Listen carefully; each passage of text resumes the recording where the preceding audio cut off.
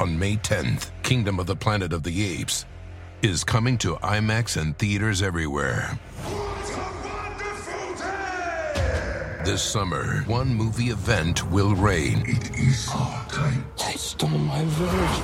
I know where they're taking your clan. Bend for your king. Never. Kingdom of the Planet of the Apes. Only in theaters May 10th. Tickets on sale now. Rated PG-13. Some material may be inappropriate for children under 13. You can't stop the spoilers any more than you can stop the sun from setting. You should heed those wise words from the late, great Shmi Skywalker. May she rest in power, because this podcast contains spoilers from a galaxy far, far away about the series Star Wars Visions on Disney+, as well as the series What If, also on Disney+, as well as who knows what else we're going to end up talking about.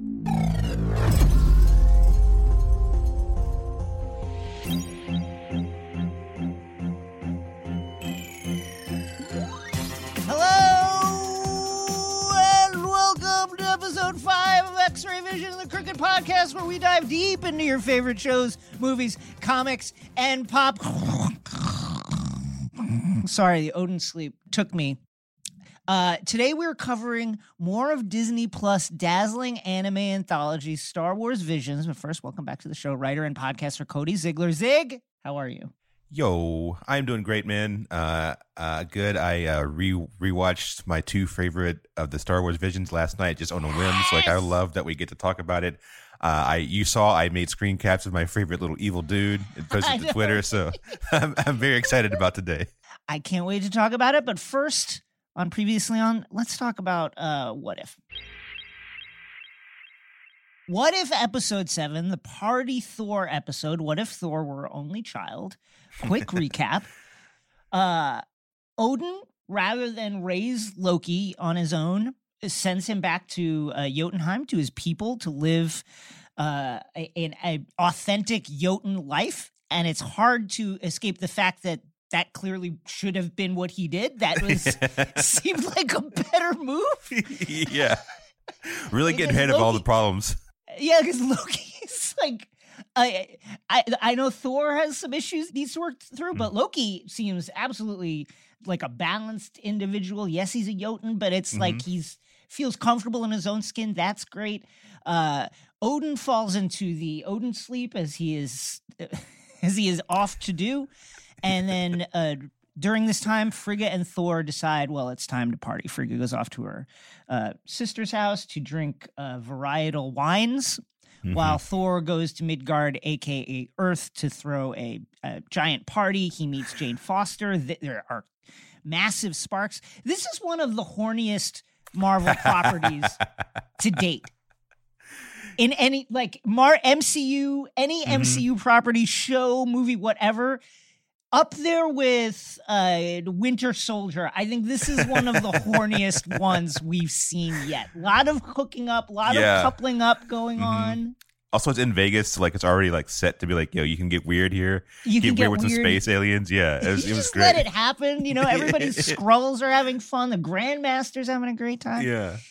And as this is going on, Maria Hill, in charge of S.H.I.E.L.D. because of a on-the-field injury to Nick Fury, is trying to get Thor and this large, chaotic party of aliens and gods to leave the planet immediately. She hits Nick Fury's space beeper, calls Captain Marvel, and eventually they get everybody out of there. And Thor manages to evade any kind of repercussions for throwing an illicit party. Frigga is fooled by his excuse that he was just studying. But then at the end, we get the stinger that Infinite Vision, who is in the guise of Space Ultron from Annihilation Conquest, has arrived, and surely things are going to get bad. I love this episode, Zig, because as I told you in our talk before we hit record, I'm one of those weird people that my favorite comics were always the comics when, the bottle comic when the X-Men would go shopping, when all the X-ladies would just be like, let's go to the mall. Fuck it. It's been tough out here. Sentinel's trying to kill us all the time. Let's go to the mall. And I'm like, yes, I love it. Yeah, I mean, that's where I think Marvel really shines, because like everyone has made this comparison for decades, but it's like, Marvel is like people on the ground that just happen to get powers, whereas DC is like God. So it's fun being like, Hank McCoy needs to go get some new boots. So he has to go with like he needs to go to like, Foot Locker to get some shoes or whatever. Like, it's fun seeing Tony Stark just hang out and like have his shack or do his thing. It's like, it was fun just seeing like this version of like the Marvel swimsuit edition, but it's like, it's just them hanging out, turning up and being fuckboys in Vegas for however long extended period of time. And also it's they're tapping back into like what I finally think is what making the ECU work, which is everyone's having fun now. Like, it's not just like Natalie Portman is not just showing up. Like, everyone's actually seemed to be having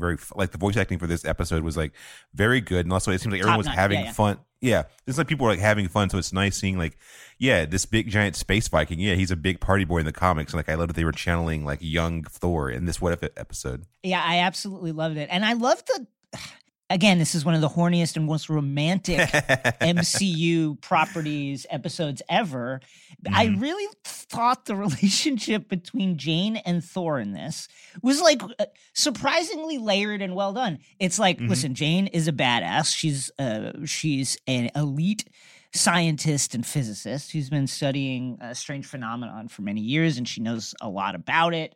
And really against her better judgment, she's just like falling for a himbo. You know what I mean? Like, it feels very related to me. She's, like, this guy, he's bad news a little bit, but he's pretty hot. Yeah, he's a little bit of a bad boy, but he's just a partier. That's all he likes to have. He likes his people to have a good time. That's his big fault. That's his big sin. He likes to have a good time.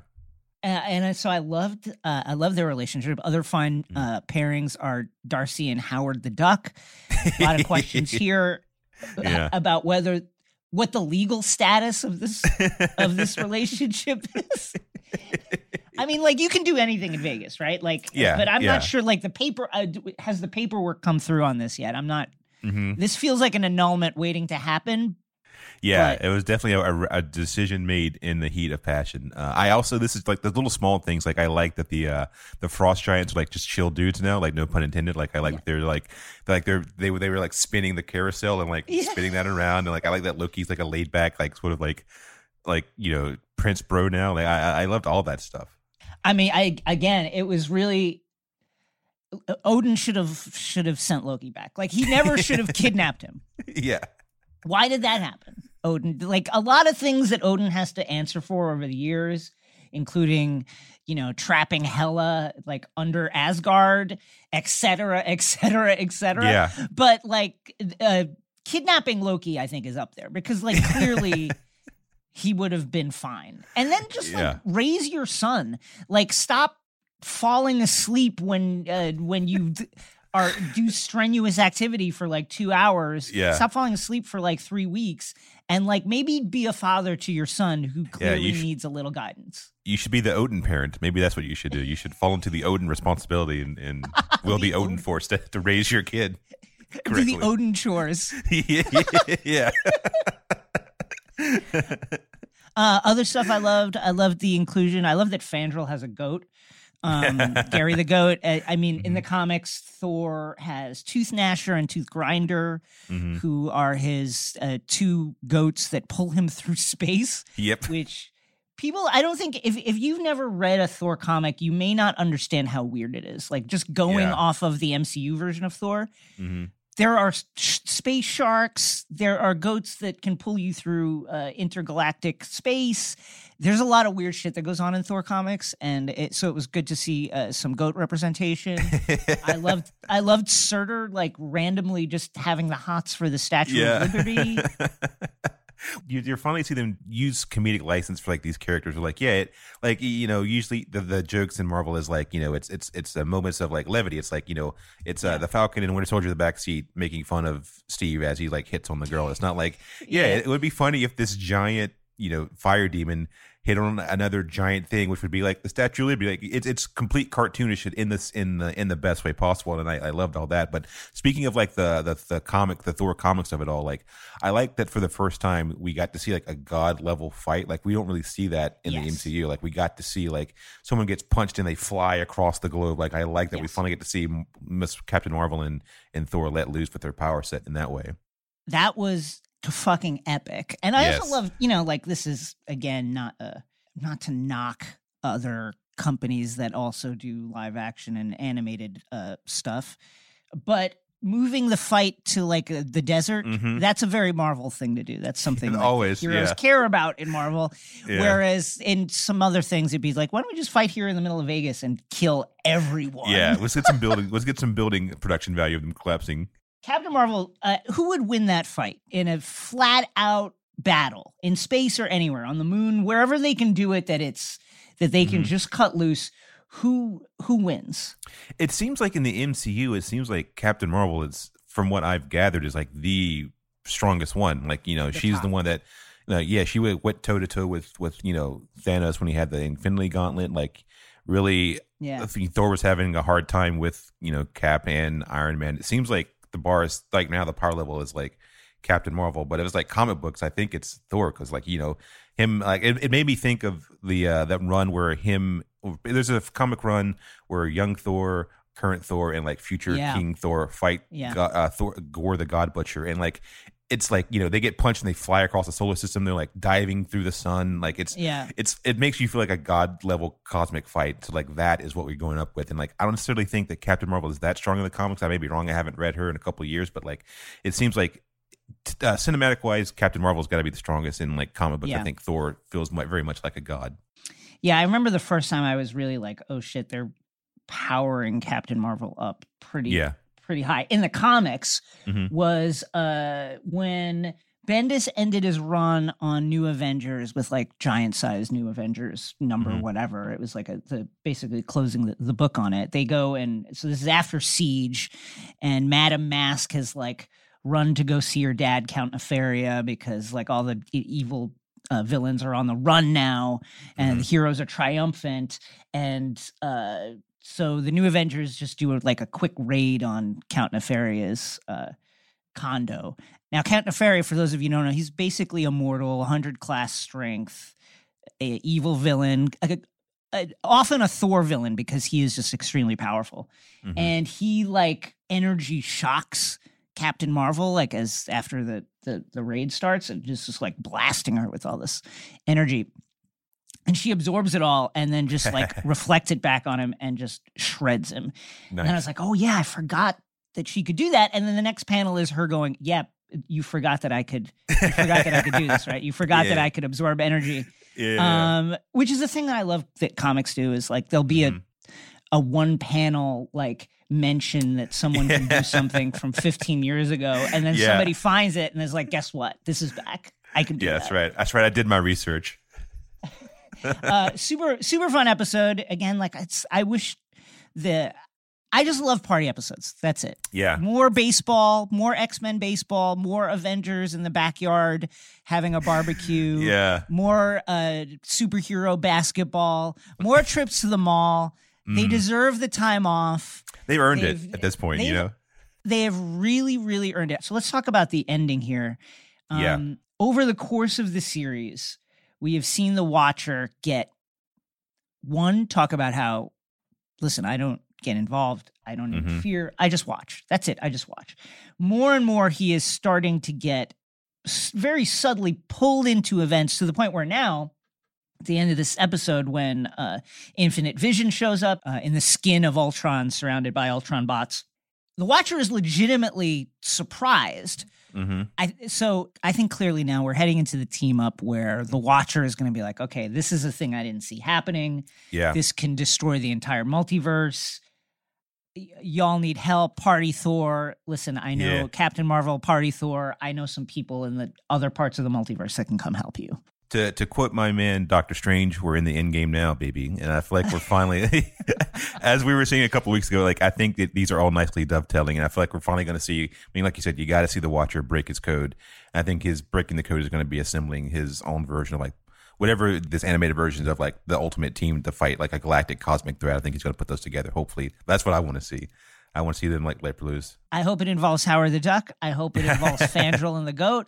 I hope it involves Scourge the Executioner getting to be on the right side of history for once. Yeah. I know He turned at the end, but like of Ragnarok, but that's beside the point. I'm hoping that we see the Grandmaster in action, not just behind the 1s and 2s, releasing the foam. That would be really cool. When we come back, Zing and I discuss more Star Wars Visions.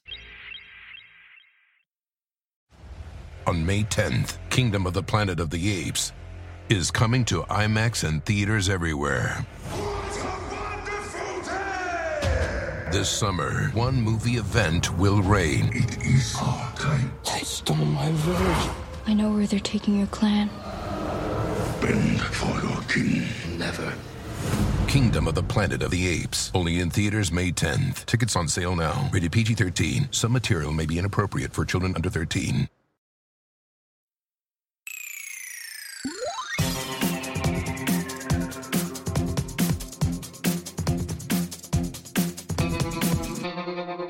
We're back. Today we're stepping out of the airlock and into a galaxy far, far away to continue our dive into the anime extravaganza that is Star Wars Visions.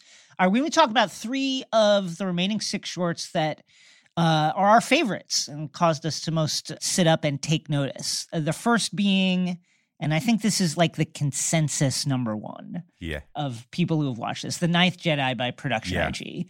The daughter of a lightsaber smith discovers her own talents with the Force as she's pursued by sinister bounty hunters while attempting to deliver what may be the first new batch of lightsabers in many, many, many years. Cast includes Simu Liu as Zima, Neil Kaplan, Patrick Seitz, Greg Chun, Masioka, Kimiko Glenn, Andrew Kishino. It's a voice acting off the charts. Yep. And a hand-drawn animation style that just looks like gritty and dark and super weird and kind of scary. Yeah. I loved it. This is one where I'm like, man, I want to know more about what this timeline is about. I want to know more of the story. Yeah, this is the first one I saw. Well, one of the few first ones that I watched where I'm like, oh, I want more of this. Like I would like to see like just a season of like what this reality is like.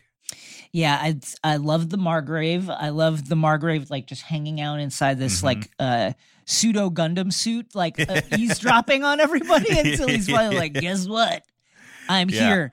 I absolutely love this. Director Kenji Kimiyama said at a press conference in Tokyo, quote, Japanese hand-drawn animation is very different than CG animation. It's very difficult to produce, even for a short story like this one. But for a title like Star Wars, myself and all the animators knew we had to give it everything we had, and I think it'll be something a little different with a classic hand-drawn style. What is your preference, if you had a preference? You know, I think form follows function, and like it's whatever the medium is. But like, you know, that's my political answer. My real answer is like I love hand-drawn 2D animation. Like that's my favorite stuff. Like that's the one that you know, you can see the love, sweat, and tears poured in. Like we were talking about Akira before we started recording, and like one of my favorite things about that movie is just like the dedication to it. Like you can look up any like behind the scenes, like there are shots that will be like, you know, you're seeing like Neo Tokyo and it's like 5 or 6 or 7 different layers of just like basically like matte painting with like, you know, and you see the artist going in with like putting in like the individual lights for the skyscrapers and stuff. And like, I love that dedication. And I love like, this is one that really spoke to me because I love the animation of it all. And it you really feel those visceral punches and kicks when they come through and like slice someone. Yes. Like you just see it come apart. Like also, this is the most violent of the Star Wars Visions. Yeah. Yeah. I mean, there's people just like getting cut in half and then the top half like sliding off of the bottom half. Yeah. I love the hand-drawn as well. Yeah. Akira is, you know, like, again, I'm not a well-versed in anime by any means, but I've seen some stuff. Akira being really the first one that I saw. And really that's like, was the crossover anime. Yeah. Yeah. When I was coming up, that was the one that people had heard about. Oh, Akira. Yeah. Well, that was the one that Siskel and Ebert were like, we're going to give this 2 thumbs up. Like that was when like, oh wow, like they co-signed this, you know, cartoon, quote unquote, and like that's what really sort of brought it over here. And I remember just being like, oh, holy shit, the detail of this is so crazily intricate.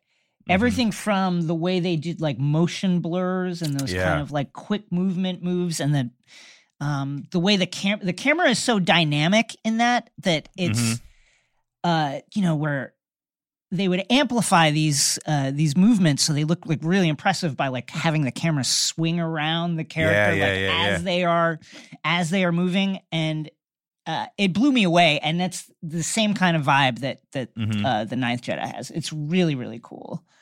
Yeah. It's my, I mean, I've talked about this, I think, in a previous episode, but like, I love that most of these shorts have been really circling the idea of like the gray Jedi is a little bit more like, Right. like a little bit more of a, he's not afraid to get into a fight. And like Juro is 100% not afraid to get busy in these streets. Like, I love that, like, he shows absolutely no mercy for this fight. You don't see that a lot when I think of like, I think Mace Windu is the only one that you see that like, oh yeah, he's no, you ain't getting out of this one alive. And like, I mean, that's like also that's sort of called back in this, like as their lightsabers light up, you see one of them one of the Sith lightsabers turn from red to purple. You're like, oh, this is you sort of just like getting that quick character backstory with like just the change of color was really fun and really interesting. Yeah, that kind of tapping into Star Wars mythology about the color of the lightsaber in that really cool storytelling way is part of what made this feel really Star Wars. Because I think some of the Visions episodes, it's like there's a Star Wars veneer. This felt like an actual new Star Wars thing in a really fascinating way. This is my favorite by far. As you were saying that, there's been a lot of like Kyber crystal like lore and like a lot of details peppered throughout this series, which is usually reserved for like you get like one or two passages in like a video game and like it'll go into it in like the novels and stuff. But like this one, like you really like they're really making an effort to like tell people what Kyber crystals are, like how they affect the world around them. This was something I was thinking about because we mentioned this. Was talking about this with Saul and Chris, the producers on the pod, about how the prevalence of Kyber crystals, like in the series at large. And I was wondering, because like so much of like Japanese pop culture storytelling is about like a power source and the pros and cons of it, like nuclear power. Electrical power, harnessing some sort of energy and what that might mean for the environment.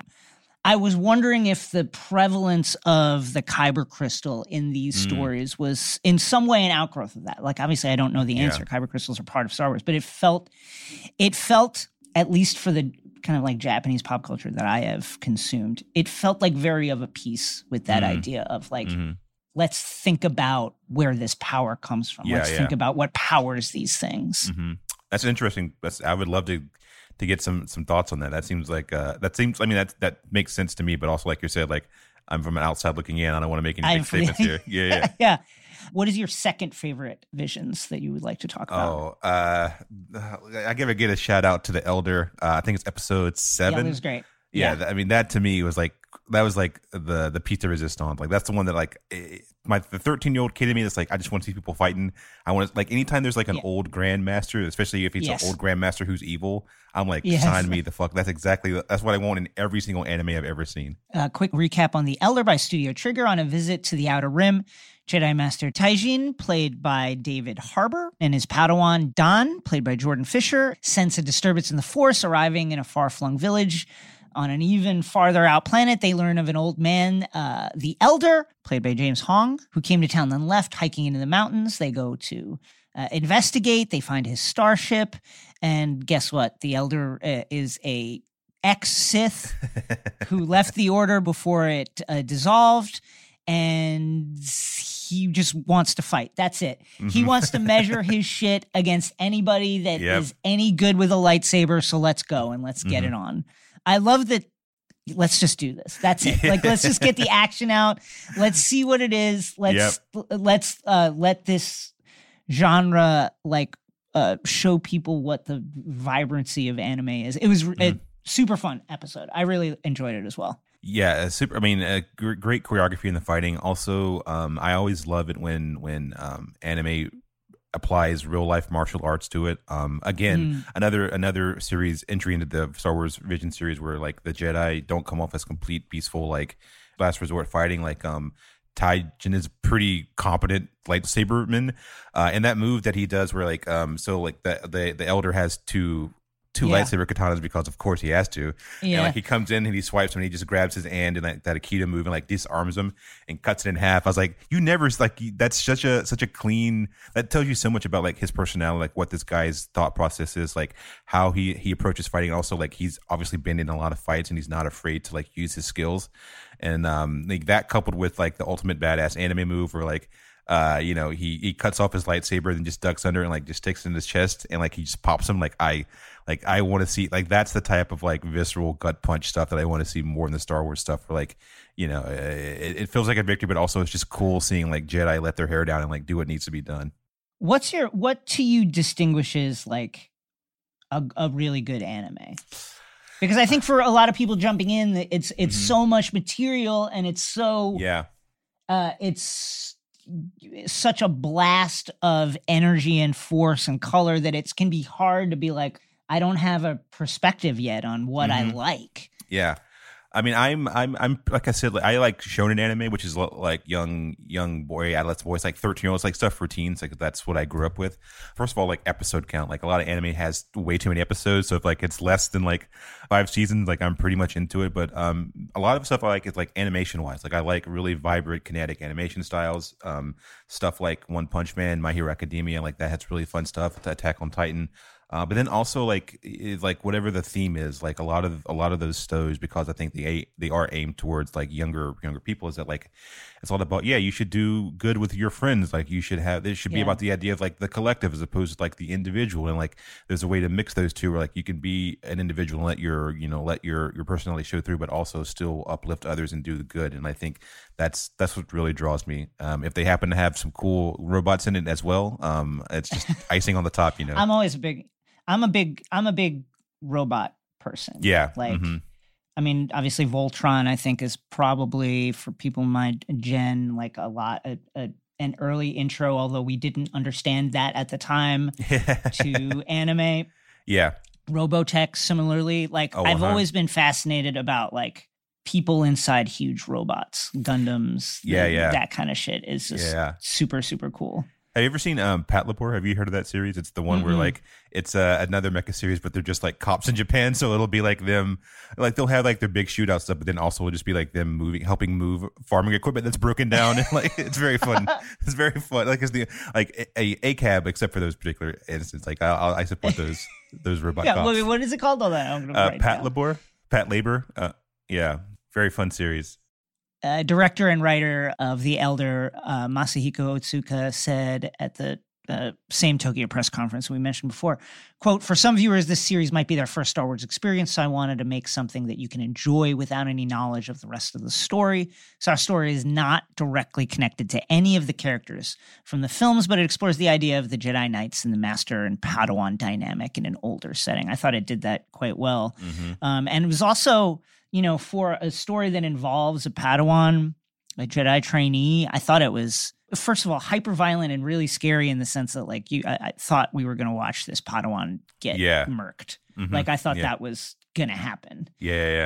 Which is definitely not a place that Star Wars goes very often. So that was like a whoa. Yeah. This was like there's, I think the back half, particularly of this season, where it definitely leans towards like darker stuff. Like, they have those pops with like the Tatooine Rhapsody, the Astro Boy one. I think it's like Toby or whatever that one was called. Like, I'm going to talk about that one next. Yeah, those are peppered in, but like this one like was particularly dark, and also like this is just a complete side. Like anytime I see a black person with a lightsaber, I'm already in. So like part of me was like very worried that he was going to get murked, but like I'm glad that my king pulled through. Shout out to my boy Dan. I still want a lightsaber. Like that's the thing. Since I was a kid, I've wanted one. I used to have Luke's from Return of the Jedi, the green one. And this was like before, there was any kind of tech. It was just basically a plastic tube, and they had cut notches in it in a specific way so that when you waved it, it made like a very, very like pinner, like woo sound, but it was not good. Now the ones they have now are really cool in that you put batteries in them and they make the electronic sounds and they sound really great. But I still wanted like a legitimate. I would cut my hand off, no question. But I still want one. I legitimately want one. Yeah, look, I think there's be a point in time when technology gets to the point where you can have your very own lightsaber that you will instantly lose a limb with. And I think it'll be worth it. And then finally, let's talk about TOB1 by Science Saru. As you mentioned, very reminiscent of Astro Boy, a robotic boy named TOB1, a.k.a. Toby, would love to become a Jedi while working with his creator, Professor Mitaka, to turn a wasteland planet into a paradise. shades of Pinocchio, etc. And of course, TOB1 comes into conflict with a Sith Inquisitor. There is a big fight. Toby's droid friends help him out. And this is an interesting one because on the one hand, watching it, I had to turn my Star Wars brain completely off because there's a bunch of stuff in this that it's like, this doesn't exist. This would never happen. This doesn't happen in Star Wars. Droids can't wield the Force. Now, it later is revealed that he has a kyber crystal inside powering him, but still, like, droids can't use the Force. We've never really seen them successfully wield lightsabers in a way that would suggest they'd be able to hold their own against a Sith Inquisitor or anybody with any kind of training with it. But I really enjoyed this one because it was just, honestly, it's all about the aesthetics for me. The visual style was so, like, bubbly and accessible and Pokemon-esque and Astro Boy-esque. Yeah. The droids were super cute. When the Inquisitors started like slashing them up, I was like, how fucking dare you? And that coupled with like the contrast of this really wonderful childlike rounded edges animation and illustration style with like really chaotic and vibrant and energetic action and violence was just like so cool. Yeah, it was fun. I mean, we've said it a couple of times now, but like the Astro Boy of it all, with like just seeing that tied back to like, you know, this is distinctively like one of the first popular like animes that came out in Japan, and like seeing that mapped over the Star Wars world, and like I'm thinking of everything that came after. It's like I'm thinking of like, this is like Mega Man, like you said, Pinocchio. Like it's just so fun seeing that in that world, but then also there's like a sprinkle of like Miyazaki with like the bringing back plants on this world and like seeing those like grow together. Like that's their big mission is like bringing life back to this planet. And then by that point you're like, oh, I forgot that this was even Star Wars, not in a bad way, but in the sense of like it's nice seeing like this side of stuff. Like we don't need to see like the punchy stuff. Like I'm for that. Like I love when he came with the lightsaber, I'm not gonna lie, but like up until that point it was nice just seeing like, yeah, you know, I had a Padawan. It seemed like he died, and like maybe we took his brain and put it, or like, you know, they did like a Grievous type deal with him. And I don't know, that whole slice of life stuff. Like I like seeing stuff that happens after the fall of the Jedi. Like usually we get like what was the PS4 game with the Ginger Jedi and Deborah Wilson was like his master. Fallen Order. Yes, Star Wars Fallen Order. Like I like seeing all that stuff. I like seeing like how they sort of pick up the pieces and choose their life and what they're doing now that they're on the run and in hiding. I love that too. And it's just as a personal thing, like I love coming of age stories. Like I'm a sucker for it. Any young kid trying to find their way in a potentially dangerous world that they're only just beginning to realize is dangerous is like crack cocaine for me. Like I love that conflict of like the naivete and innocence of youth versus the reality of the universe. And if you couple that with like an older character like Mitaka, who is obviously very protective of this younger character, but also like maybe because of the age, you know that this person can't be around much longer, and that is just the shit that gets me. Like,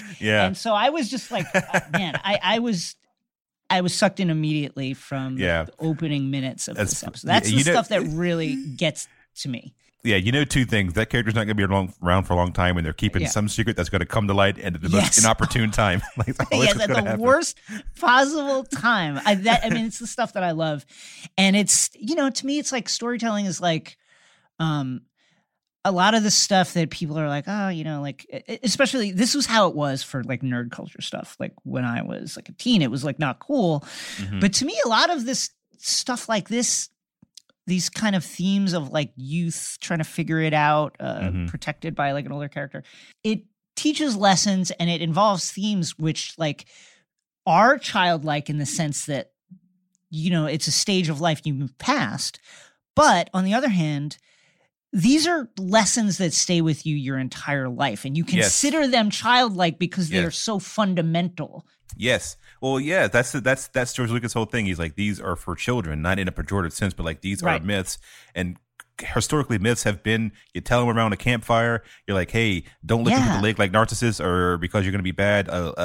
Hercules went on the 12 labors to do the thing, whatever. Like, you're distilling down a very complex idea, moral idea, to like a simple thing that you could tell a kid and they can remember. Like, and I think that's why Star Wars works so well, is that it is just a myth that's like, hey, there's good and bad.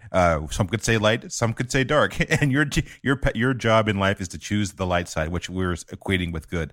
And I think that's very much why this series works so well, particularly this episode, which is just like, yeah, once you put a kid in the equation, like, it's instantly made simplified, and you can sort of like distill those ideas down, which I think is what you want with a series like this. Yeah, absolutely.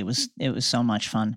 Up next, I talk with Alex Damon of the YouTube channel Star Wars Explained to talk about what, if any, of this stuff could possibly be canon.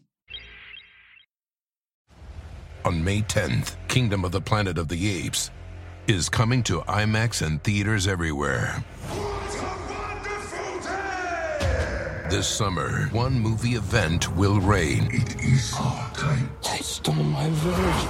I know where they're taking your clan. Bend for your king. Never. Kingdom of the Planet of the Apes. Only in theaters May 10th. Tickets on sale now. Rated PG-13. Some material may be inappropriate for children under 13.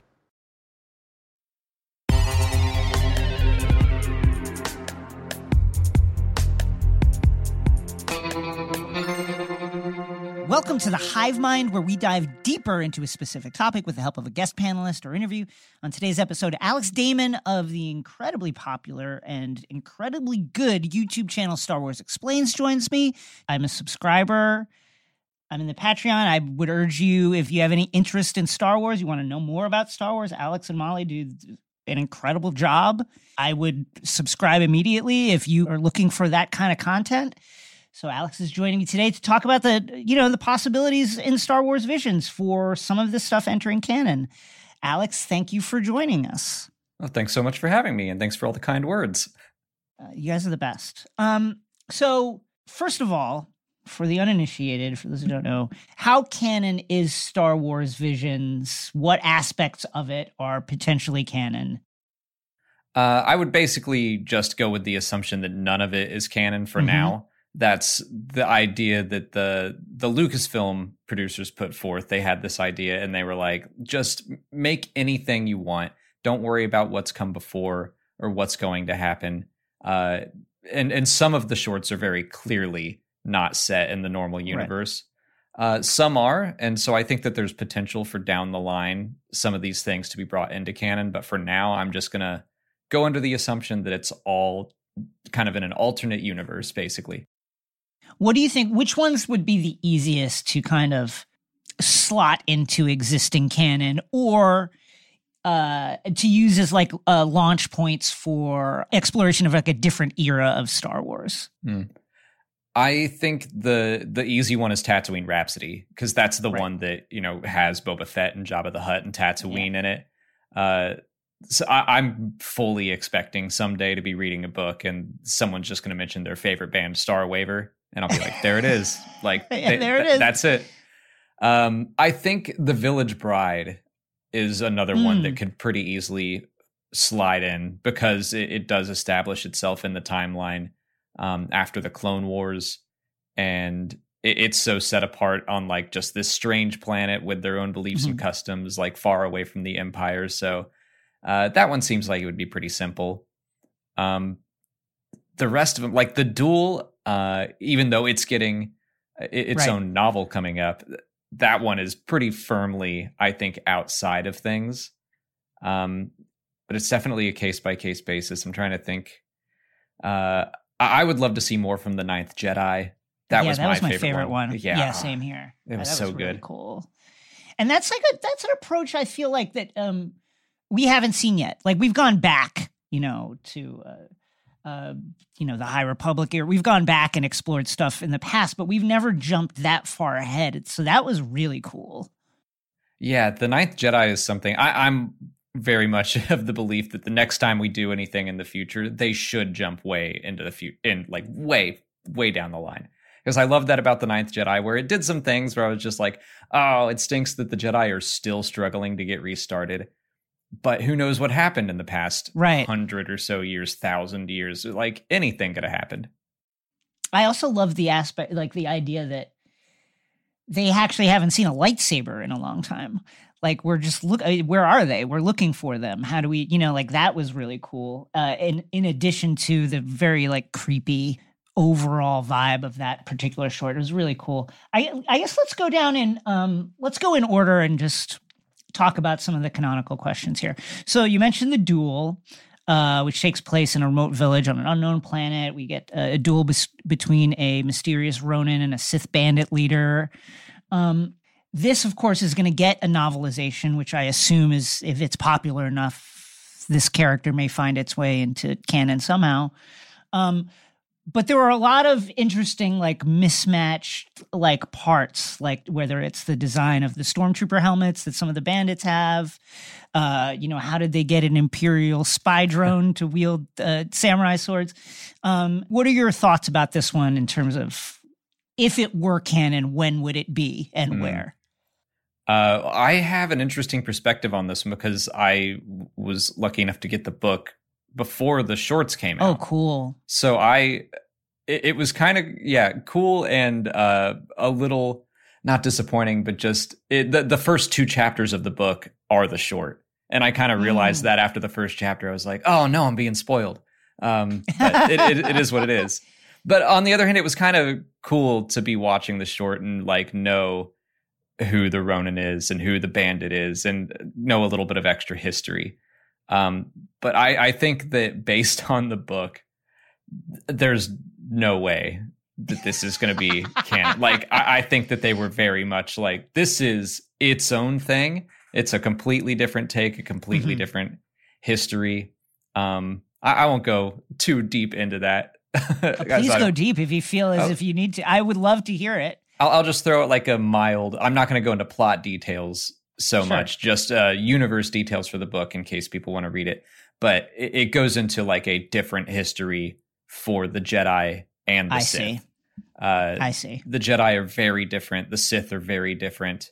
It's all familiar stuff. Obviously, we have lightsabers and the dark side and the light side and ships. And I'm trying really hard to be delicate in what I say. But it's definitely an alternate take on Star Wars, just like Visions was supposed to be. So if I were to place it somewhere in canon, I would place it way, an even longer time ago in a galaxy far, far away. But I don't think that's going to happen.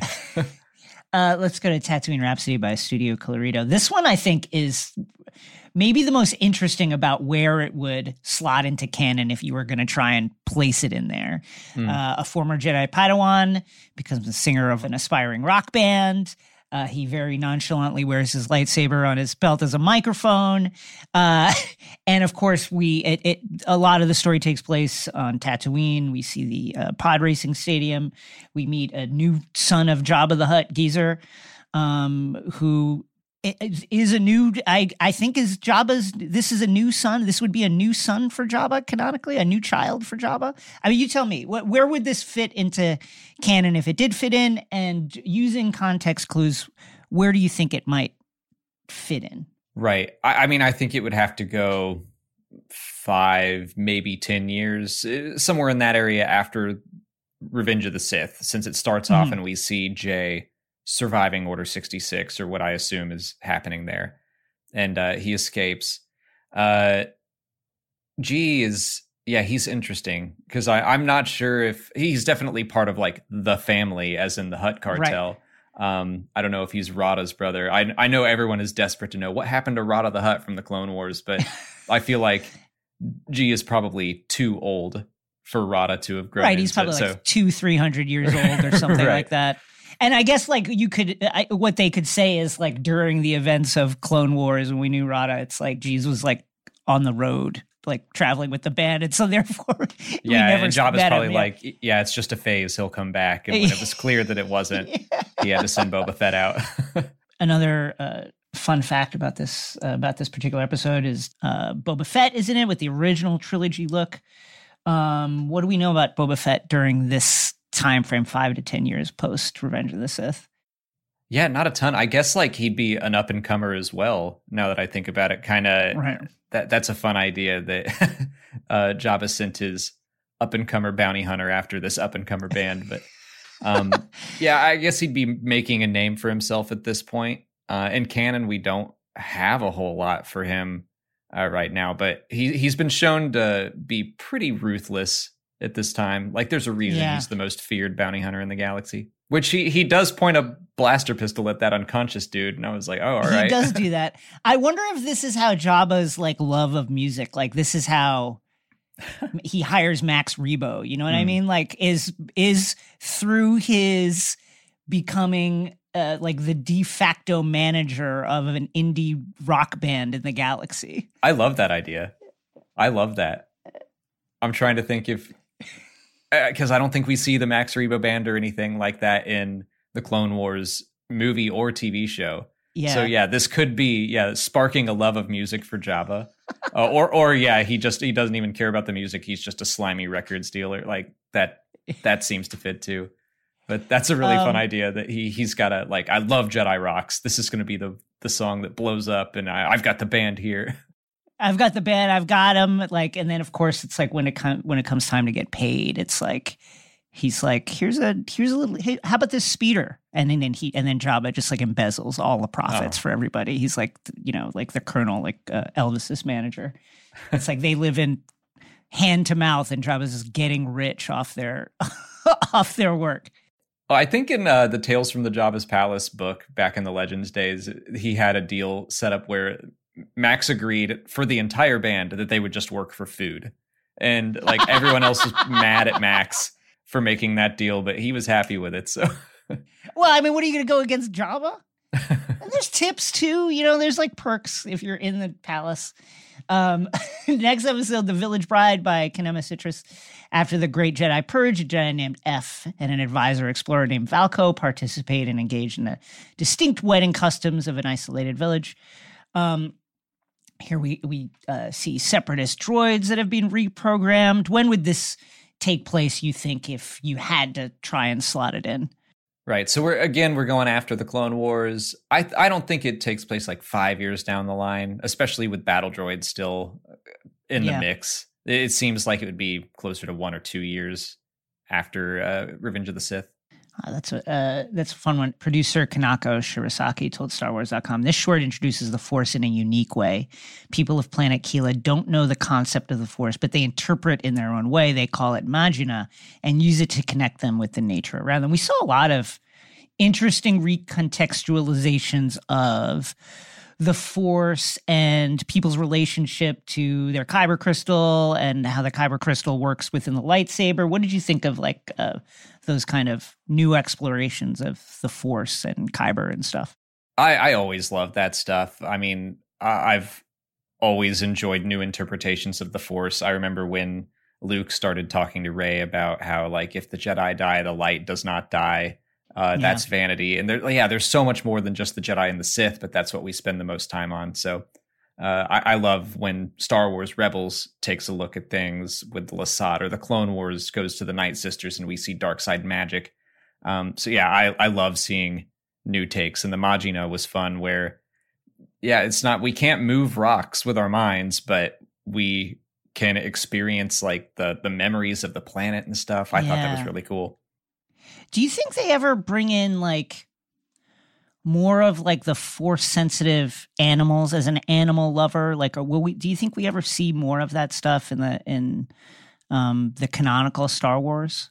I think we've seen some cool things, especially in Star Wars Rebels. The Loth Wolves, they were pretty crazy. And then I feel again in The Last Jedi, I feel like they touched on that with the Volptases, the little fox, the crystal foxes, helping lead the way out. Like I wouldn't mind seeing more of that in live action, kind of like the nature side of things coming in to assist instead of it always. I guess that's also a very Lord of the Rings thing, the eagles coming to save the day, but something like that. I think that fits in Star Wars too. Let's talk about both of our favorites, also Cody's favorite, The Ninth Jedi, produced by Production IG. The daughter of a lightsaber smith discovers her own talents with the Force as she's pursued by sinister bounty hunters while attempting to deliver what may be the first new batch of lightsabers in many, many years to Margrave Jura. The Margrave! I just love the way she's like, oh, it's the Margrave! It's like, it's so cute. This one was just super fun and just had my wheels turning about what a years jump ahead Star Wars story could possibly be. This one was really cool. It's so hard. But if you had to guess like how many years ahead of where we are in the, let's say, the latest trilogy, like marking it to that timeline, how far ahead might this be? And what from this would you like to see kind of make its way into canon? Yeah, I'll just go like, let's say 4,000 years, like really throw it out there. Give us a bunch of time in between where, yeah, like maybe Rey did get the Jedi Order back up and running. And then again, like just cycles like the galaxy goes through, because that's happened in the past as well, where the Jedi have been whittled down to almost nothing and then they come back. So I'd rather see that than it's like, oh, it's 50 years in the future and like still the Jedi are, still. It's like still just a handful of us, and It's funny. I think it would also work really well as an ancient history story for Star Wars, where it's like they're just now figuring out how lightsabers are made, and that's kind of why they're a little bit different. But man, I loved the kyber crystals that react to the wielder. I really like that too. I thought that was such a cool concept, which has been explored in Star Wars a little bit before, or they were going to in Return of the Jedi. And then they didn't do that. But when Darth Vader takes Luke's lightsaber in Jedi, it was going to be red. And I think they decided that'd be too confusing. So I like that they brought it back here and used it as like the signal of a twist that all of these guys are Sith, and you're in deep trouble. So I'd love to see something like that, I think, explored in live action or canonically. I love the way it explored also, like, just not just the kyber, but the way that there can be different kinds of lightsabers, like a lightsaber where the length changes and stuff like that. Have they, is that something that they've explored before in Legends or anything, where there can actually be lightsabers that are like clear or different colors than red and green, or that can change length? Yeah, I think I remember in the Jedi Academy trilogy, I think Kip Duran had a lightsaber that could change color. It could definitely change length, but that's something that isn't really unique to the Ninth Jedi. Like lots of lightsabers can change their length. We just never really see it utilized in a show or a movie. But the way that Kara could do it, it was almost through the Force. It wasn't like a technological thing. She just willed it to be longer or shorter. And then, of course, her lightsaber color changes over the course of the story. And I love that we even see the Margrave. His lightsaber has like a little ring on it. He has like a little extra flare. Well, now, in these shorts, there's a lot of, we got some, obviously, again, this is non-canonical. We got some new sources of kyber crystal that don't exist in what we know about Star Wars. But where, canon-wise, where are the sources of kyber crystal right now that are for sure? Well, Ilum is like the big one. That's kind of the sacred Jedi spot. Yeah. But they've mentioned Jeddah as a place that has kyber. Lothal. I mean, kyber crystals can be found all around. It's just that there's certain areas like Ilum where they're found in high concentration. But it doesn't, like, that never stood out to me where I was like, oh, well, kyber crystals can't be here. It was just like, no, it's just another planet that has them in that ring, which I thought the mining catapult things. Yeah, I thought that was a really cool idea. Pitch, finally, like, why don't, I'd love to hear you pitch your personal, like, Star Wars Visions episode. Like, what would you love to see? Oh, man. I mean, I think I probably would have gone back in time. Mm-hmm. To like what era? Old Republic, maybe the Jedi just starting to begin. Maybe we get into the 100-Year Darkness, which is when the Sith split off from the Jedi and they actually start to fight. I think that would be fun. Although after seeing Visions, I'm like, my big criticism of the series is that they were all Jedi stories. It would have been fun to see something else, like a starfighter pilot story or just a bounty hunter. Star Waver was, I think, the closest to that, where it was more scoundrels. So maybe I would say I still want to play with the Jedi and the Force.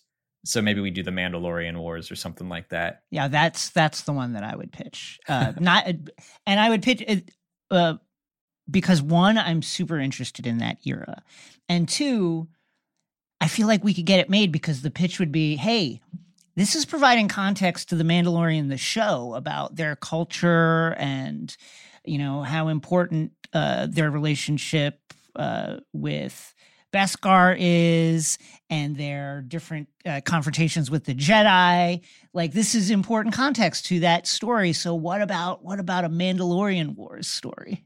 I feel like we could have a lot of fun with Mandalorian armor as well. Like anime Mandalorian armor sounds fun, and then eventually you get like a Mandalorian Gundam or something huge. Just oh absurd. My god, that would be, Cody would flip out. That would be super cool. Check out Star Wars Explained on YouTube.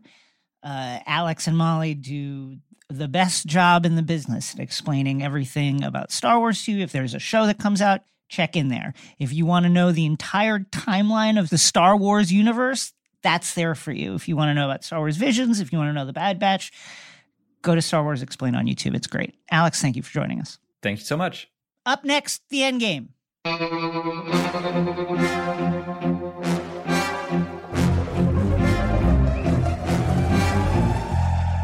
We're in the Endgame now, folks, and this week in honor of Zig's The Amazing Spider-Man number 80 coming December 1st. Run, don't walk to your local comic shop to make this thing fly off the shelves. We're playing Fit Check Spider-Verse Edition. We're going to rank our top 3 favorite Spider-Man universe costumes. And that can be heroes, that can be villains, that can be, if you're like, man, J. Jonah Jameson really wore the shit out of that suit that particular day, that's fine. Are you ready, Cody? Would you like to go first?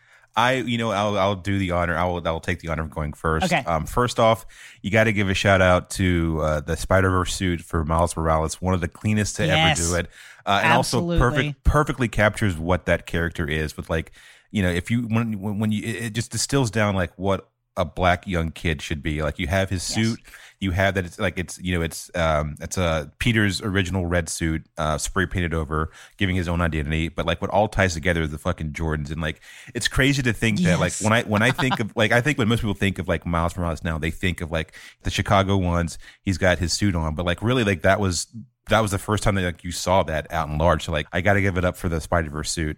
I completely agree with you. I also have the Spider-Verse suit on my on my list. It's just awesome. Yeah. When he dives off the Empire State Building, and it's you're just like, yes. Everything about it is cool. And as you said, like, you know, the trick with character design is, can the costume convey something about the character? Yes. And it does it. Mm-hmm. My next pick is also a costume design that I feel like conveys the character.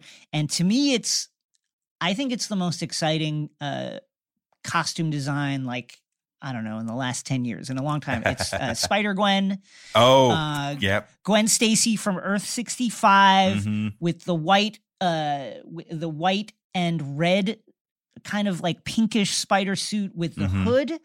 I remember the first time I saw it, I was like, holy shit. It's designed by Jason Latour.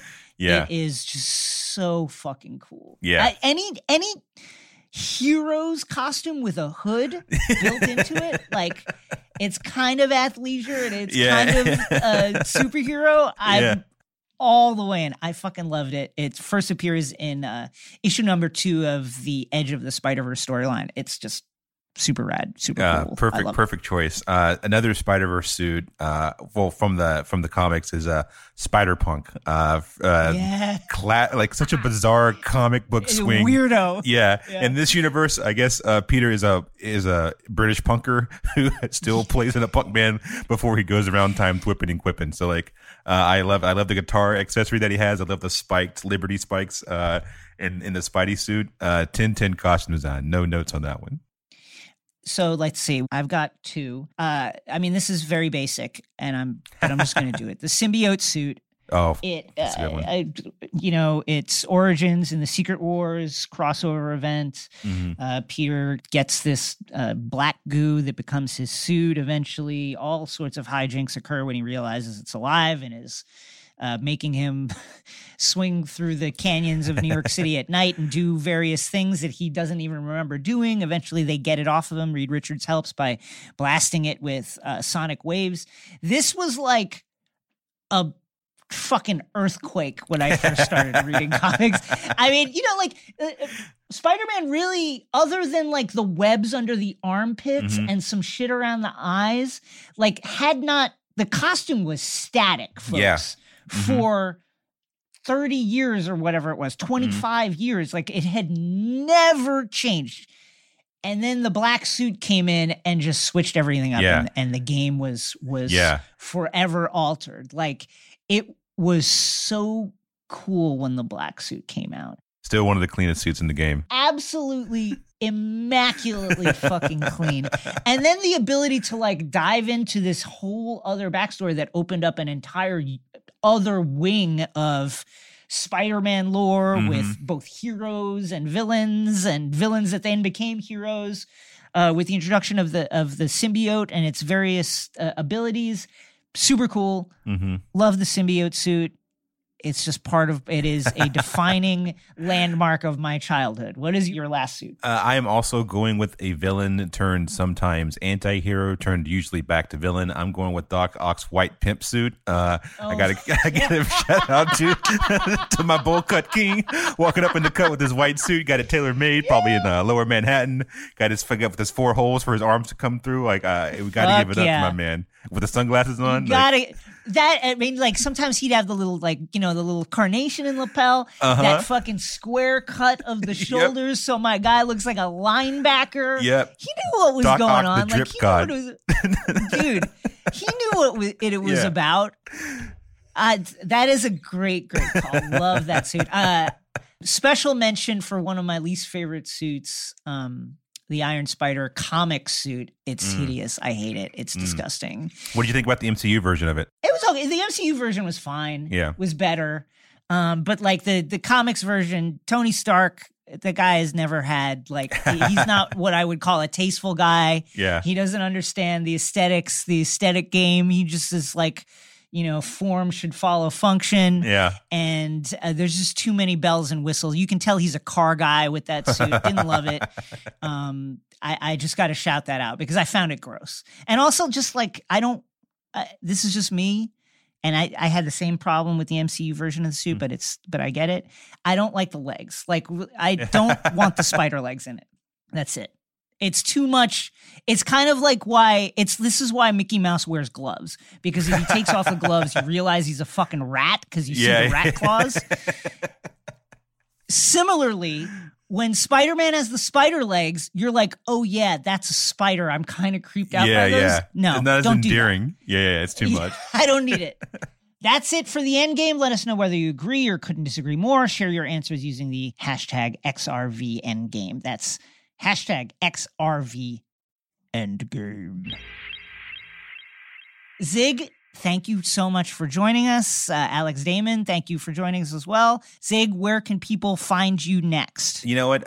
Find me at all them social media, J for Zig. I think as of this week, when this episode drops, I have a short story, a backup in Miles Morales number 30. Let's go. 10-year anniversary. I had a very emotional post about it. I remember 10 years ago, I was running to the comic book shop because I heard there was a Black Spider-Man.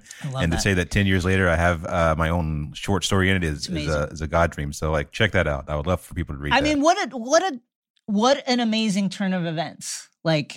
For real. It's weird, congratulations, dude. Zig. Thanks, it must man. be it. I can't imagine what it feels like. It must feel amazing. I mean, similarly, but much less cool. The fact that I get to talk about this stuff that I've loved since I was a kid is truly a blessing. Yeah, we're living it, dude. Congratulations to you. Pick that issue up, and don't forget Amazing Spider-Man number 80, December 1st. Pick it up. Folks, next week our episode will be dropping on Thursday, October 6th, in order for us to cover the finale of Marvel's What If on Disney+. This is the way, and that's it for X-Ray Vision this week. See you next time.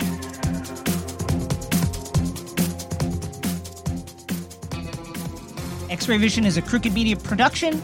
The show is produced by Chris Lord and Saul Rubin. The show is executive produced by me, Jason Concepcion, and Sandy Girard. Caroline Reston and Carlton Gillespie are our consulting producers, and our editing and sound design is by the great Sarah Gibalaska and the folks at Chapter 4. Thank you, Brian Vasquez, for our theme music. Thank you, Heimdall, for being here on this remote interview. I'm not sure why we had to be on a Zoom call if you can see and hear everything, but here we are. So... I don't want to tell you how to do your job, but how would you speak to me, right? See, it's mainly for your benefit. Great. I'm glad that you think that. Okay. You came very highly recommended by Thor. Thank you. Not sure if that's a good thing or bad thing, but we're bros. Oh, okay, good. That's my bro. It's my bro, the son of the king. I don't know if you know that. Just FYI. Very, very familiar with Thor. He once threw a massive party in my backyard and destroyed a beautiful fountain I spent months building, but that's not a here and there. So I don't know if you know what the job is, but I do know. I've heard tell a little bit about it, but tell me more. So you are going to wield the Holfend, this gorgeous sword here, and It triggers the Bifrost to go across the Rainbow Bridge, to go across the universe, 9 realms. Also, you are responsible for seeing and hearing everything that happens across all time and space. I got that. Yeah, I got that. I think I put that down there on my resume, if you have it right there. Yes. Sees and hears everything in the universe. That's me. I see it all. All seeing, all hearing, all knowing, the whole bit. If a mouse farts in Jotunheim, I hear it, I see it, I smell it, I know about it. I won't tell you about it. I could mention all the mice farting on all the different realms right now, but I keep that to myself. I just mention mainly the important stuff, but I do see and hear everything. That's absolutely so the truth. You saw then when Thor destroyed my fountain that I had spent so much time working on, and you just didn't say anything like, hey, maybe don't do that? There's different, it's situational when you would mention stuff. Obviously, if it rises to the level of a threat to a realm or something like that. But if it's just something that's going on in a backyard, some like minor property damage, I don't really see the need to mention that to Odin, who I believe was sleeping at that time anyway. Okay. So do I have the job or what? I guess no one else applied, so I guess you got it. But just try and watch the universe if you can, and maybe just try to keep Thor in check if you can. By the way, your Amazon packages are being dropped off at your house right now. Shit. I gotta go. Okay, fine. I guess you got the job. Congratulations.